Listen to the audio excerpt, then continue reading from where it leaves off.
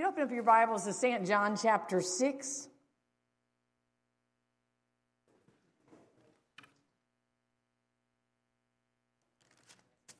St. John chapter 6.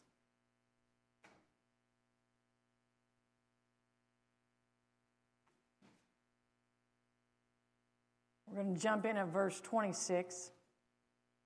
Jesus answered them and said, "Verily, verily, I say unto you, you seek me not because you saw the miracles, but because you did eat of the loaves and were filled. Labor not for the meat which perisheth, but for that meat which endureth unto everlasting life, which the Son of Man shall give unto you. For him hath God the Father sealed." Then said they unto him, "What shall we do that we might work the works of God?"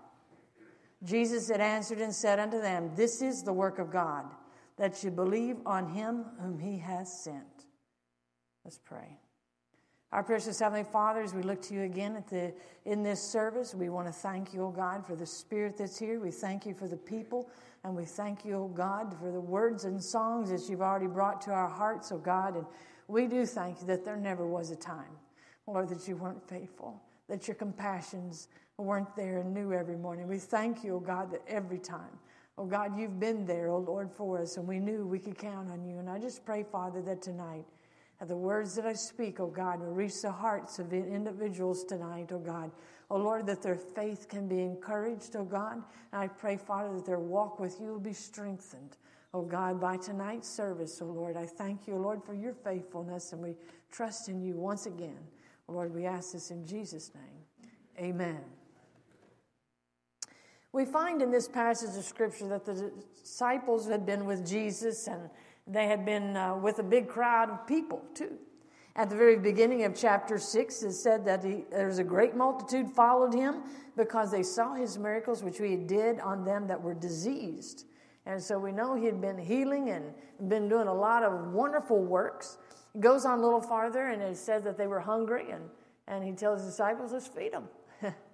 And one of the disciples says, well, here's a young boy here has five barley loaves and a couple of small fishes. But that ain't going to be enough. And so the Lord Jesus, he took them, and he said he distributed amongst the disciples, and he blessed it, gave thanks for it, and blessed just those few little loaves of bread and those few little fish. And lo and behold, that little bit of meal turned into feed 5,000 men. And it wasn't just the 5,000 men. They took up 12 baskets of leftovers. Amen. You know, I don't know about you, but when it comes to leftovers, I'm looking through I'm trying to find a Tupperware to put it all in, how I'm going to save these leftovers. They had 12 baskets of leftovers. I have a feeling that the disciples each got their own basket. I'm not sure, but that's what I think. Maybe they all got their own basket to sit down with. But they had all that, and then he decided he was going to go over into the mountain and pray. The disciples said, "Hey, we're just going to get on a boat, and we're going to head to the other side." So the disciples left, got in a boat, and get to the other side, and Jesus had been up in the mountain to pray. Well, we know what happens in the middle of that. The people saw the disciples leave. All the big crowd of people saw all the disciples leave, and they knew Jesus wasn't with them. So they was looking around to find Jesus. But in the night, we know what happens. There was a storm, and Jesus walks on the water. He goes across the water, and he catches up with his disciples on the other side. Well, the next morning, all that crowd of people that had been on one side of that sea had decided they couldn't find him anywhere. There were some boats that come along, and they decided that we're going to get on these boats, and we're going to go to the other side. That's where the disciples went. Let's go over there too. So they got on the boats and go to the other side. I don't know how many boats it took to get all those people over there, but they got over there, and they start looking for Jesus, and they find him. And they say, "Rabbi, when camest thou hither?" Well, when did you get here? We never even saw you leave. How did you do that? When did you get here? Just a little small talk, they thought. But the thing was, Jesus knew their hearts from the very beginning. And there's none of us that fool him. He knows everything about us, down to the motives and the very intentions of our heart. He's got it figured out. And so the very first thing he says to them, and he uses the words verily, verily, which truly, truly. It's not that what I'm telling you is true. I'm telling you what I'm telling you is really, really true. Okay? I'm going to tell you something really, really true. And he said, I want to tell you what the real truth is. The real truth is you guys didn't come over here just because of those miracles. The real truth is you came over here, he said, because you're ready to eat again. You're ready to eat again. It's time for another meal. Looking around for Sister Sheila tonight. We need another meal tonight. And that's kind of the feeling a lot of people, now it's time to eat again. And so let's find Jesus. And he had supplied this and he had supplied that. He had healed and he had done so many things. So let's just get him again. We got some needs. We got some things we really want in our lives. And isn't it wonderful that God has provided over and over again for us? And he keeps on doing it. He keeps on doing it. And we thank God for it. We all dependent upon him. Every one of us tonight probably could tell testimony after testimony of all the things that God has just showed up on the scene for us. And we're so grateful. And we really are grateful. And we should be grateful. And everything that you've received of God has been a blessing of God. And these people had received a blessing of God. But there was something that they were not receiving that they needed. And that's what he wanted to get at. He said, you need a motive change. You need an intention change. You need to have your basic root desire of what's going on inside of you changed. They had the wrong motive. They've been working hard. They worked hard to get to the other side of that river. They've been looking all over for him. They've been searching for him on one side. And when they finally got to the other side, they still were searching for him. They put in some effort. They were diligently looking for him. They put in some work to try to find him. The problem was that their motive was wrong.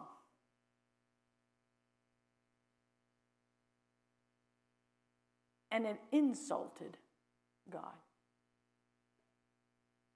And I thought, is that even possible? That we can insult God?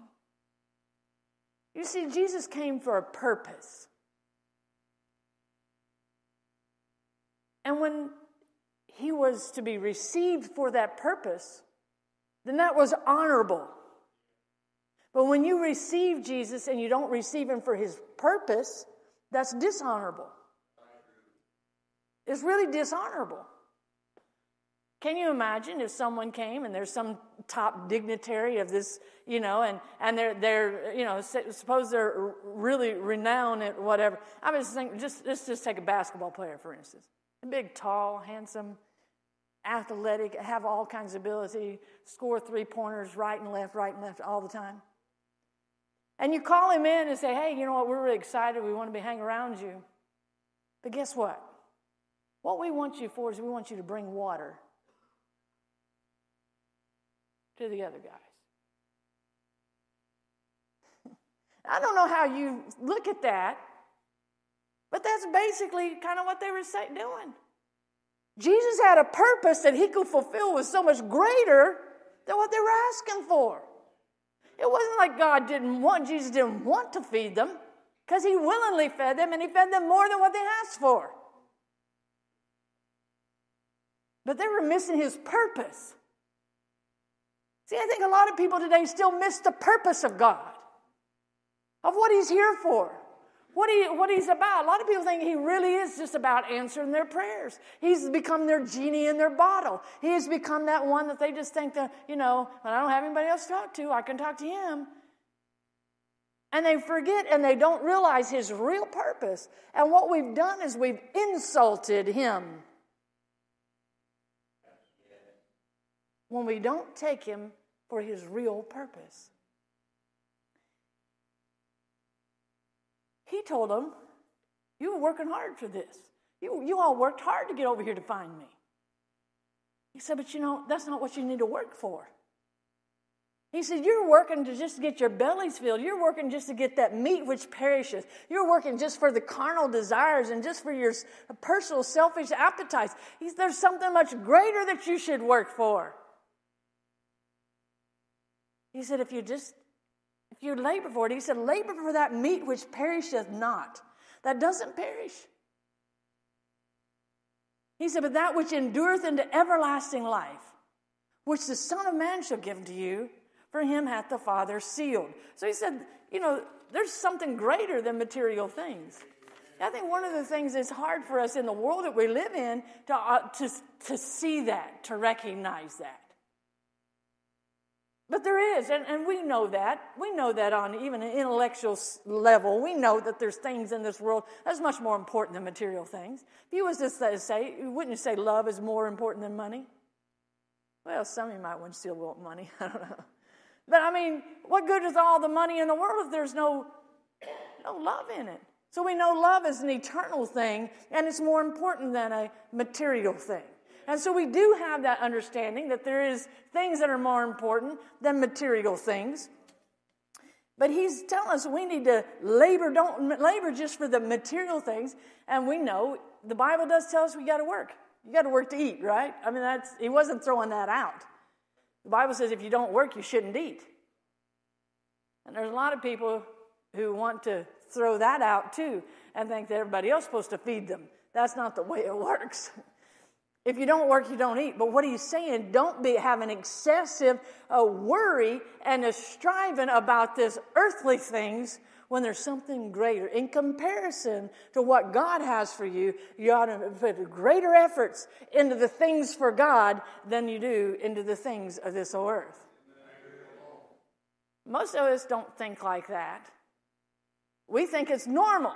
If God would if our job or our boss expects you to work 8 hours a day. I know they've changed it in some countries. You only have to work 6. You only have to work 4 days a week or something like that. And they're trying to change it here in America too, so that our work days are a little different than what they used to be.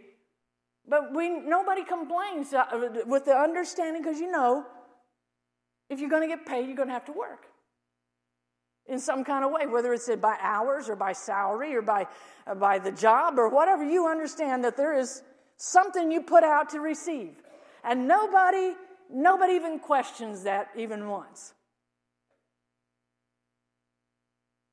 And I'm not saying God requires this, but just suppose let's turn it the other way around. Suppose God said, okay, you weren't rewarded, give me 8 hours. Now, God's not saying that to us. But I think how easy it is for us just to accept without any kind of problem that our boss is going to require us to work. But when we think about God and he says, labor for that meat which doesn't perish, God's asking you to work. All of a sudden that throws in the face of everything everybody ever thought about God and religion and Christianity. And they say, it's my faith, it's not my works. You can't work and you can't get rewarded just by working and doing, and that's all right. You're exactly right. You can't create enough merit on your behalf to receive blessings from God. Yet at the same time, he tells us to labor. He tells you to labor. He tells you to give some diligence to strive. Those are labor words. Strive to enter into the straight gate. Put some effort into it. A lot of people think they're just going to float off into heaven somehow and just accidentally end up at the pearly gates and just going to be welcomed by such a surprise. No. Everybody who makes is the one who tried to. You're not getting to heaven accidentally. It's a striving, it's an effort, it's a diligence, it's a search. It's something that somebody is going to put some work into. Of some sort. You say you have to work, but he says it's a gift. You have to labor for a gift. That almost don't make sense. What was he saying? The part is not that that your work qualifies you for a gift, but it's that you have to keep yourself in a position and in a place to receive it. If you don't keep yourself in a place and a position to receive it, you don't get it. And we need to have it, even though it's freely bestowed upon all men. Anybody who meets the condition. Eternal life is much greater than physical life. And the Son of God has both. It was both of the physical life, eternal life, all of it is in the Son of God. Physical life lasts until you breathe your last breath, right? It's over. Eternal life can start now, and it never ends. And so when you stop and think about it, is one really greater than the other? Absolutely, but they both come from God. What happens is so many people have cut themselves short of what all God would have for them in their lives. They become to cheat themselves out of the greatest blessing that God wants because they're actually after the material things instead of the spiritual. But they cut themselves short all the time. Jesus said that God's approval was upon him. He had his seal, the seal of God's approval. And Jesus had said earlier in chapter 5 that the works that he did, they were enough to verify and to be a witness that God had sent him. His works of all that he did. And I know that a lot of the people think, we want to get involved in that. That'd be great. Wouldn't it be great? I could just stand up here and say, everybody who's sick, come here. I got it. It's like that. Look at the winds. Hey, be still. Just stop. And you start looking at all the stuff that he could do. Man, what could we do if I just had a couple fish? How many could I feed? Wouldn't it be wonderful? I don't know, I cook for crowds and do it pretty regularly. I'm fixing to have a ladies' tea, and I'm all the time trying to figure out exactly how much meat you got to buy and how much of everything, and to make sure it spreads. I thought, how cool would it be if I just go in there and just lay my hands on that brisket and it just multiply?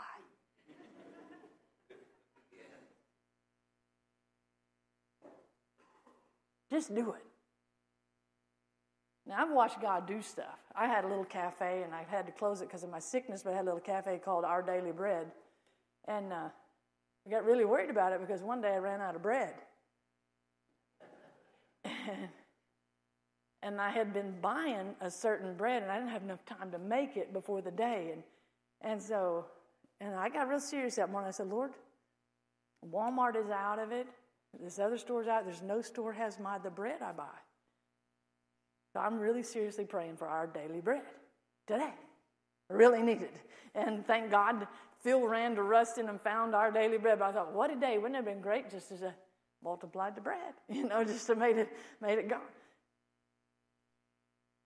There's a lot of people want to have that because it meets our needs. It makes us feel good. We can do with what we want to with. It would just be a really cool thing. And it's not that God's withholding any good thing from us, because he won't. He won't withhold it from us.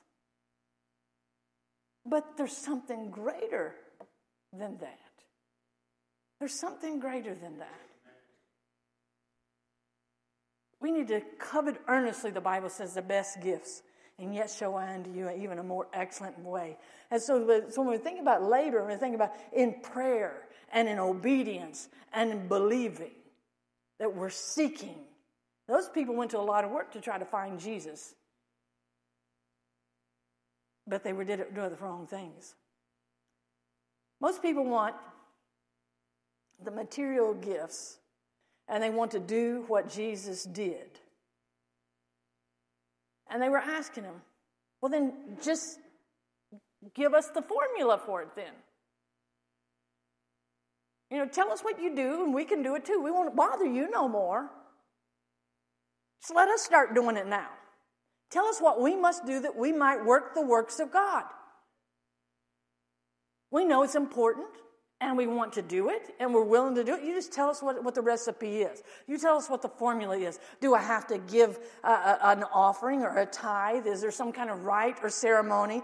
Should I start giving more to the poor? Is that it? Or is my church attendance what the problem is? Or perhaps, I got it. I haven't been visiting the widows and the orphans and those that shut in, and so I guess I'll put that on my list. Lord, what else is on my list? Oh, I forgot. You wanted me, perhaps, did you want me to read a little bit more and pray a little bit more? And maybe I should just pick a day every week. Just go stand on the street corner and just say, Jesus loves you, Jesus loves you, Jesus loves you.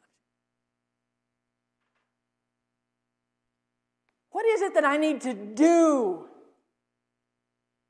that I might get this ability to work the works of God? We as humans sometimes get obsessed with the doing. And we follow certain doings. And all those things I mentioned, there's nothing wrong with witness on a street corner. That's good. Praying, reading your Bible, giving to the poor, visiting the widows and the sick and the shut-in, the orphans. Those things are really good. Giving a tithe, an offering, having special ceremonies where you recognize things like foot washing, the Lord's Supper. Those are good. But in all of those, if faith is not the basis of it, there's something missing. It's just a work. It's just a doing. It's something you do. But the Lord is looking for something deeper than what you do. There's a lot of people who have come to me and come to the church and says, now let me know. Tell me what you want me to do, what all the do's and the don'ts so I don't mess up. I don't want to look like a fool, you know. Do you require everybody to do this, everybody to do that? You know, what's the do's and the don'ts? And I kind of need to know, so I don't want to look like a fool here. In other words, what everybody's doing is wanting to do what seems to be appropriate in the crowd in which they're at. And I'm glad most of y'all are very appropriate here. And we all do those kind of things that seem to be appropriate. But there's something more than just having appropriate acts and right acts. You see, the Jews were the ones who they operated by the letter of the law and very strict to it. And anybody who did not operate by the same letter of the law and the traditions and things that were handed down to them, they looked at those people as though they were the worst people under the sun. And it just so happened Jesus entered that category too in their minds. Right? He healed on the Sabbath day by all things. Yeah. And some of his disciples ate without washing their hands ceremonially like everybody else had washed their hands, dipping in the pots 5 times. So he didn't look very spiritual to them. And they were just like, is there something more we can do? Is there another oral law? Is there another tradition? Is there something more? I'll tell you what, it's caught many a church group up. Because sometimes they get so caught up and they think, oh, well, this one seems to have it. Let's just copy everything that they do. There was this one man, I really liked his book, honestly. I can't remember the guy's name. So I'm not trying to run him down or anything, but I just don't really remember his name. But he wrote this really good book. And it was a book on faith. And I loved it. And I got to the very end, and he said, after all I've said, this is all right, but don't think you got faith if you wear a necktie. And I'm like, well, I don't, you know. But I was thinking, that was such a strange comment to make at the end of the book. Because his faith was connected with the fact he didn't wear a necktie. And he thought that was the only way you could have faith, because that's the people he'd been around with who had faith didn't wear neckties. You see, faith is not wrapped up in your necktie or no necktie. Faith is not in those things that we do, although faith causes us to do things. All right? The Bible says, Jesus, they had asked, what about all the works that we need to, what's the works that we need to do? And Jesus narrowed it down. It's not works, it's work. One thing is a work. And he said, this is the work of God. Very simple. Believe.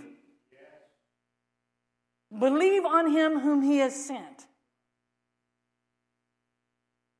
It seems very simple, and we're living in a world of easy believism in America today. You just believe this, believe that, and it's a fairy tale belief. But they don't get to the essence of what belief really is. Belief is something that goes much deeper than me just adhering to a certain group of facts. Faith is so much deeper than what a lot of people think faith is. It's not a feeling. It's not just operating blindly. It's not keeping up with some kind of traditions or ceremonies or laws or rules. Faith is more than that. You see, what Jesus had offered to them was greater than anything they could have had. It was greater than the bread that they had just eaten.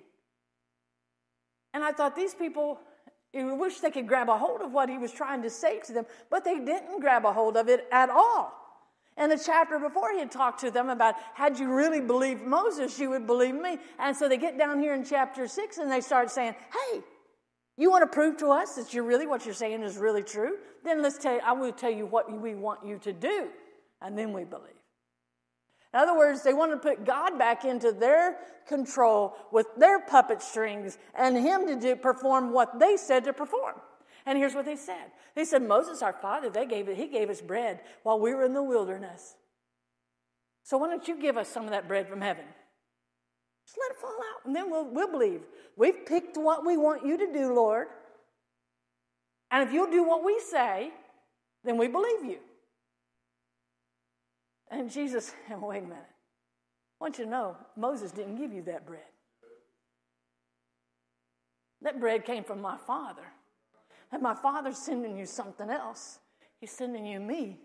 I am the bread. I'm the bread of life, and it's so much greater, he says, than this earthly bread that you could have.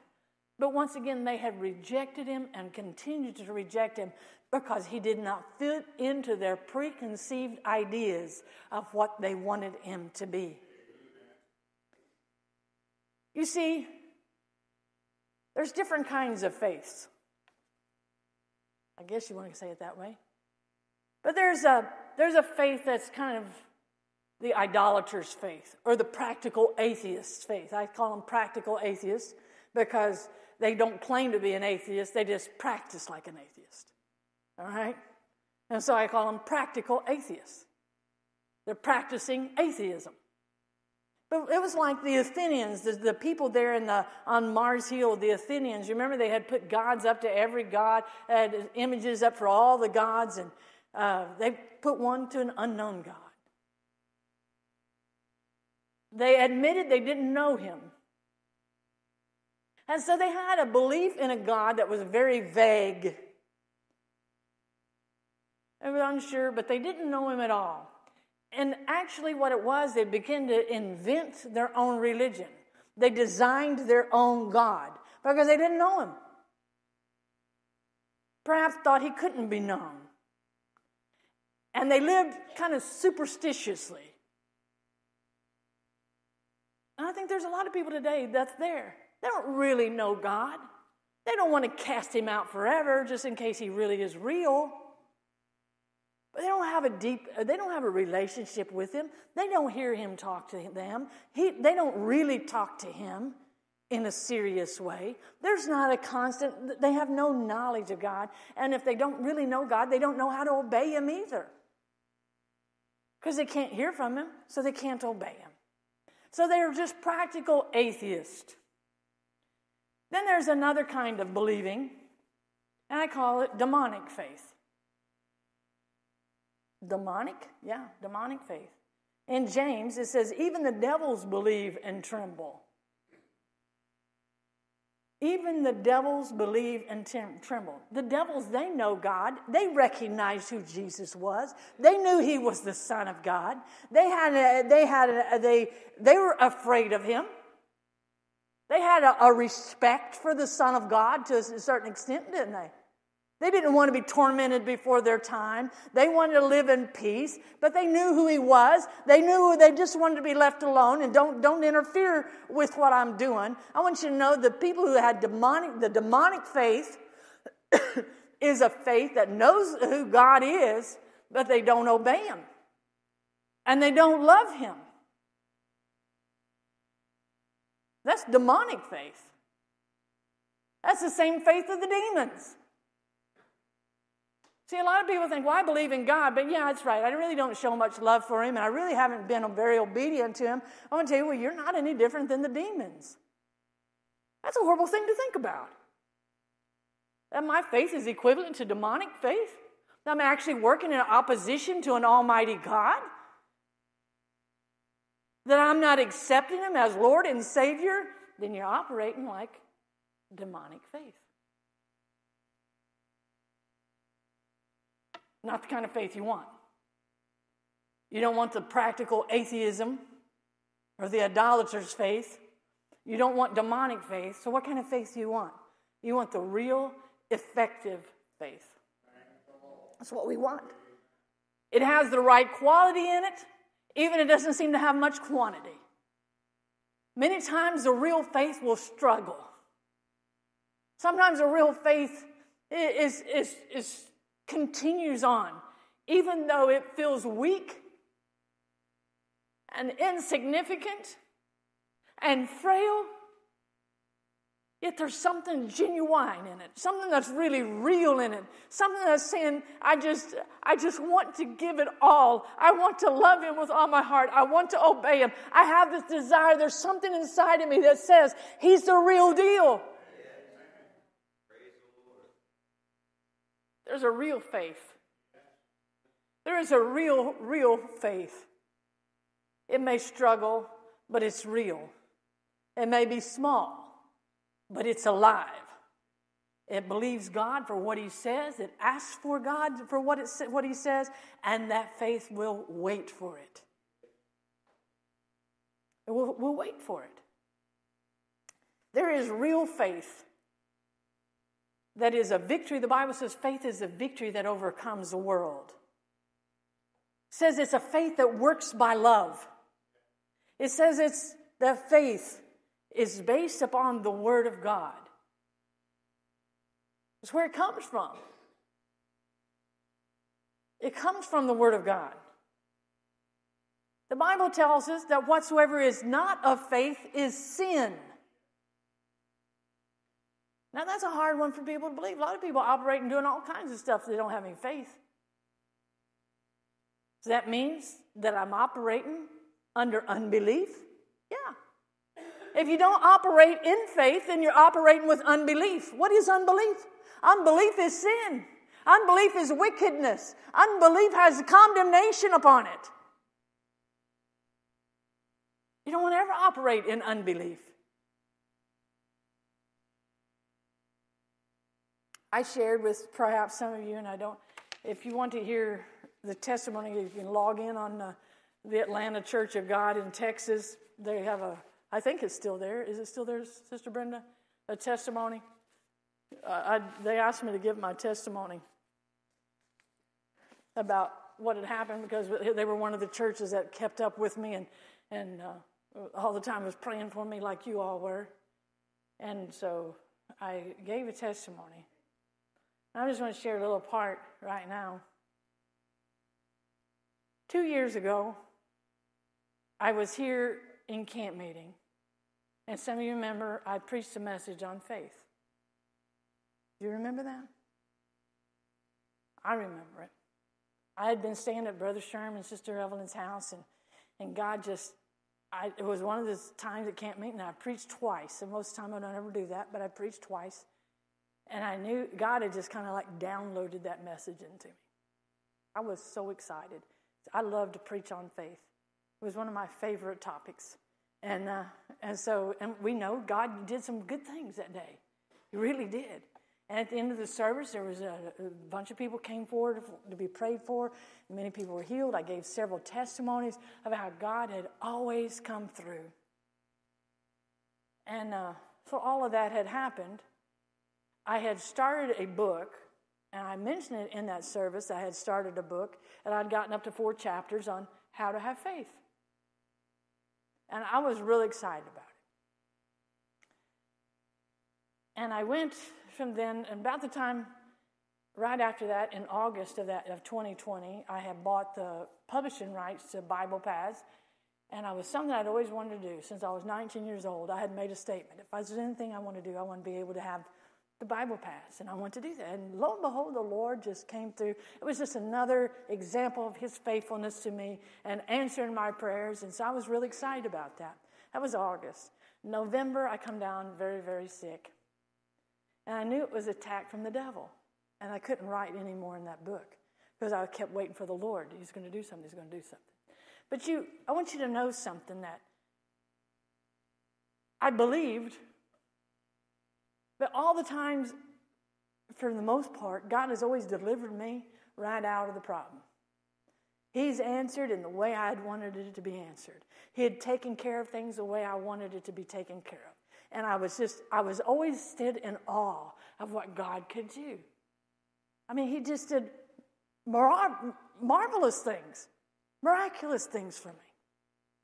And so whenever I got this problem, and my stomach kept growing larger and larger and larger, and got to the place I couldn't move in the bed until I picked it up and moved it myself, it was so miserable. And I was losing weight. I looked like somebody that was starving to death. I looked really bad. And I kept waiting on the Lord. Lord, you're going to heal me. You're going to heal me. And then it looks like, well, then maybe God wasn't even hearing me anymore. I'll tell you what, that really got to me, because I thought, perhaps what's happened? What's happened to me? And the thing I didn't want to lose more than anything was my faith. And I said, if I've lost my faith, I've lost everything. I didn't want to lose my faith. And I was in the hospital, in Jackson Parish Hospital there. I'd been there for a few days, and they couldn't find anybody, and no specialist would take me, and there was nobody. They said my case was too risky, and nobody wanted to. There was no room in any hospital anywhere. And I thought, great. And they would come and report to me how I was dying every day. And my sister came in that night to see me, and I told her, she said, are you feeling bad? And I said, yeah. I said, but that's not, she said, well, I'll pray for you that you'll feel better. I said, no, don't pray for my body. I said, pray for my faith. Pray for my faith. That's what feels like it's suffering. I said, I still believe, but I don't understand. So pray for my faith. She left. There was an old black nurse that had been quiet. She was my night nurse, and she came in and she said, honey, I just got a word from the Lord, and I got to talk to you. I said, okay. She said, I got to tell you something. She said, God has not changed, and you have not changed. She says, God just got a new message for you. I started thinking about it. She said, and she kind of like read my thoughts. And she said, you think that you're doing no good at all for God laying here in this hospital bed. I said, you're right. I feel like it was just a bad end of a good ministry. That's what I felt like. Just a bad end. And she said, you think you're not doing any good for God in this hospital bed. She said, but you have no idea what's happening right now. I said, I don't.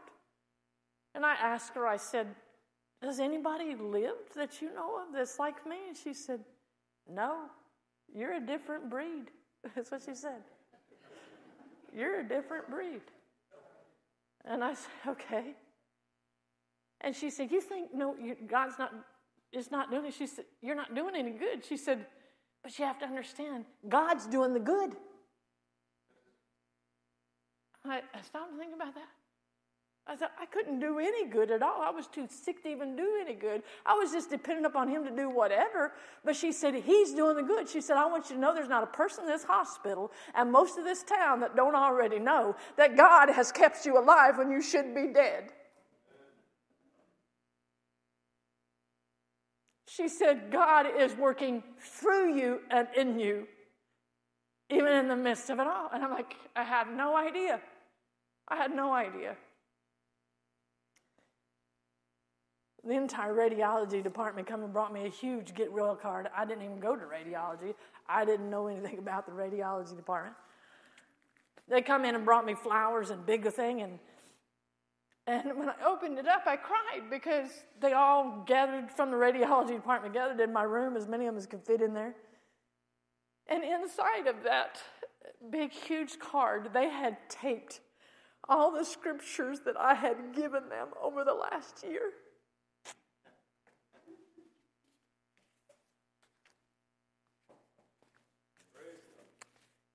You see, when I ran the cafe, one of the things I wanted to do was get the Word of God out. And it was hard to talk to everybody individually, so I put the scriptures on cards, and I taped it to all the meals that went out to everywhere. Well, the radiology bought from me almost every day. I didn't know who they were, but they came back, and they said, this is real, it's real impact that you've already made on our lives and our community. And I knew that somehow that God was working, and I didn't know God was working. All I had done was just try to have some faith. The last thing I wanted to do was displease God, and that was the thing that made me wait so long to go to the hospital. I know a lot of people think you should have went, you were crazy not to go. Perhaps I was, I don't know. But I wanted God to get all the glory and all the credit. I really believed, I still believe God. When my daughter went and told the doctor, says, we just want to thank you for all you did. And my doctor, she threw her head there. She says, I didn't do nothing. She said, any good that happened to her, God did it all. That's what she said. I didn't do nothing. And she didn't. She couldn't. The Bible says, whatsoever is not of faith is sin. We may be doing acts that we think is showing, but if it's not really with faith and love of God in our heart, what you do don't really matter at all. You can do all kinds of things, but if you do it without faith and without love, I'm going to tell you what, you're missing the greatest thing of all. Missing the greatest thing of all. The work that God would have you to do is to believe on Him whom God has sent. There is a faith that pleases God. And the Bible says it's impossible to please God without faith. You have to first believe that He is, that He exists, and that means in the here and now. There's a lot of people believe God did exist and God's going to come back. They don't believe about Him being right here, right now. You have to believe that He's here, and that He's here right now, and that He is all He ever said He ever was, and He still is that. That's what part of a pleasing faith is. You don't please God outside of that kind of faith. You don't please Him because you somehow think my mama knew Him, my grandpa knew Him, my grandma, brother so-and-so knew Him, whoever. It's not about that. It's about you knowing Him. You must believe for yourself that He is, and He is, and He is right now all that He ever said He was. And more than that, the Bible says you not only have to believe that He is, but that He is a rewarder of them that diligently seek Him. In other words, we have to put faith in His faithfulness. You see, one of the things I learned through this struggle was, even when my faith got really weak, it didn't affect His faithfulness at all. Even when I felt like I was too weak to reach up or even know how to pray, I still believe that He would be faithful. Because He remembered His words, even if I didn't remember them.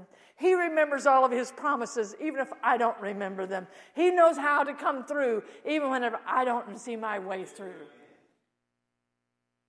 God likes a faith that believes in Him, that trusts in Him. And I'll tell you, that believes that He'll take you through all the way. He likes a tested faith. You see, I'd heard one time this one preacher, and I think it was Brother Larry Dishman made a statement. I don't know. I think it was him, but he made a statement. Anytime you say you love somebody, you obligate yourself to him.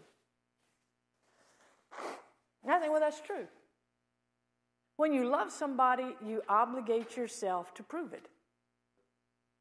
Otherwise, it's just words, right? When you claim to believe in God, you set these are my words, not his. But when you believe in God, you set yourself up ready for a test. You become ready because it has to, if it's not tested, we don't know if it's even real. It has to be tested. It's required, faith requires a testing. It requires a proving in our lives. And there's nothing wrong with it. When you go through a test and you go through a trial, it's not a sign of a lack of faith. It's time for faith to get to work. It's time to hang on in spite of it all. My faith wasn't in that I would live. My faith was in that whatever happened was okay. That's where my faith was. And I know sometimes we get our faith built up in the fact of this, I'm going to believe God for this, and he's going to do it for me. And so you get your faith becomes in the outcome or in the gift from God. Folks, that's not where our faith needs to be. Our faith needs to be in him. You must be diligently seeking him, not his gifts.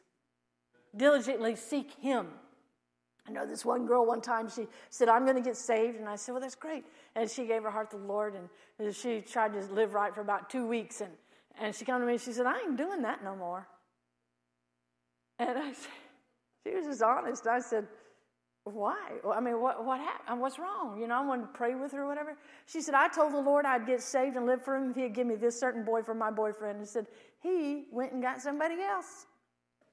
And I said, oh my, what do I say?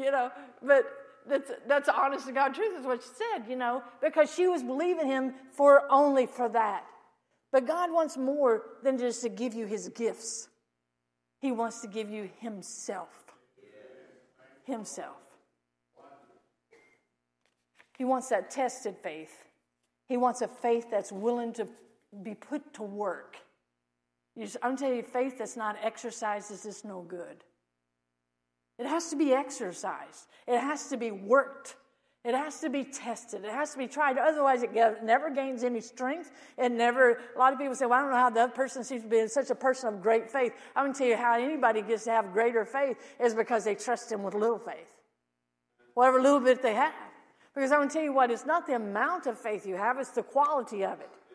It's the quality of faith. So if you have just a tiny bit of faith, I just can believe God, I just know he's going to do it, then that's all you need. He's able, you might be able to reach up just a half an inch, but I'm going to tell you what, God can reach from eternal glory all the way down to you. He's able to make up for wherever you're missing in your lack of faith. As the man said, Jesus, he says, if you can just help me, Lord, if you can, heal my son. And the Lord Jesus said, if you can believe. If you can believe, all things are possible to him that believeth. And the man cried out, Lord, I believe, but help thou mine unbelief. In 8 words, he said, whatever part I'm lacking, help me. And I'm going to tell you what, God is more willing to help you with your unbelief than what you are willing to ask him for it. He wants to have us, and he's done everything he can do to bring us into a closer relationship with him. And it doesn't matter your age. It doesn't matter your ability. It doesn't matter your talents. God wants a relationship with you. He wants you to know him. Really, really know him. It's a gift that he's given to you. It's the gift of God himself. It's not his gifts, but the gift we have is Christ in us. It's God in us. He gives us of him, of himself. And if we can just be open enough and less of us enough just to let God have his full and complete control in our lives, I'm telling you, there is no end to what God can do through you. Through you. Yes, he can. He still can, through you, calm the waves, stop the storm, heal the bodies, deliver the demonic. He's still able through you, but it's still God. It's still God, and you have to believe that He is who He says He is. I'll tell you what, that's real and real effective faith. A faith that's not just limited on the the here and now, but a faith that reaches far beyond. You know, the greatest thing for any of us is whenever we face death and can still have that expectancy and that hope and that joy, even in our last breaths, to say, I'm looking forward. I'll tell you what, the best is always yet to come for a child of God. The best is always yet to come. We can't ever look back in our lives and say, well, it was better back when I was 20. It was better back when I was 30. It was better back when I was in my teens. Whatever place you want to look back to is a good time. That's never the best place for a child of God. The best place for a child of God is always yet to come. It's yet to come. When our faith becomes sight and we begin to open up and see the glories of heaven, we see the face of Jesus, we begin to see all that He did for us that we had no idea. We had no clue how He worked and how He worked in us and through us. The best is yet to come. And yet so many people come down through their lives and the troubles and the trials and the hardships and the temptations and the pressures of this world just draw them away from God, and they cheat themselves out of the greatest blessings they could ever have in life. I don't know where you're at tonight. I don't know why God gives this message. I don't know. But you might think, we really want to see God work. God really wants to work. As I preached this morning, Habakkuk prayed, Lord, revive thy work. We want the work of God revived. You know what? It's always going to be in proportion to our prayer and our faith. Did you know prayer is worthless without faith? It's just an exercise. There's no point in it at all without faith. The greatest thing you can do and the greatest work you can do for God it's where it starts, is with faith. It's with faith. It always starts with faith. That's something you have to, unbelief is something you have to stop. That's the only sin I know of you absolutely have to stop before you can get saved. You have to stop it. All the other sins and all the other problems, God can deliver you from it and help you out of it. But if you choose to believe, that's where it begins. That's where it begins. What could God do? Stop and just meditate on it a minute. What could God do with people who truly believed? What's possible? What's possible that God could do? Anything that He's ever done. Anything. God can still do it. It doesn't matter what it is. Can you believe Him for it? Can you believe Him for it? God wants a relationship with you more than you want one with Him. God wants you to seek first the kingdom of God and His righteousness, and He's going to start adding everything else that you need in your life to you. He will, every time. But your chiefest desire can't be the bread and the loaves and the fishes and all the material things. Your chiefest desire has to be the kingdom of God. What does God want in my life? Because it's so much higher and greater than anything in this old earthly realm. You see, this world, humanity for the most part, are just living on a survival plane. And they feel like, if I can just get ahead, just barely ahead of the other guy, then I'm making it, right? Like this one. I think it was one of the preachers had him here and said he was worried about a bear chasing him. He said, as long as I could outrun my wife, I felt I was okay. And I got thinking about that. Whoa. But that's the attitude. He wasn't doing wrong. He was just relating a story. But their attitude for most people for their whole life is, I just got to get barely by. But I want you to know, God never gave us the idea, and Jesus never gave us the idea that He was going to be frugal with His blessings. He's going to be sparingly with His blessings. Never was. He talked about life and abundant life. He He's not frugal. He's not sparingly. He's not stingy with anything he's got. Always gives you more than you ever need.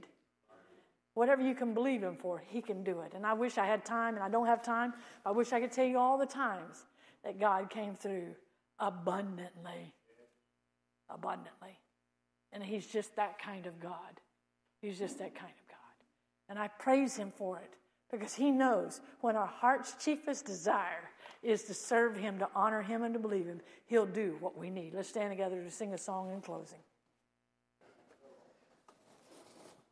Do you believe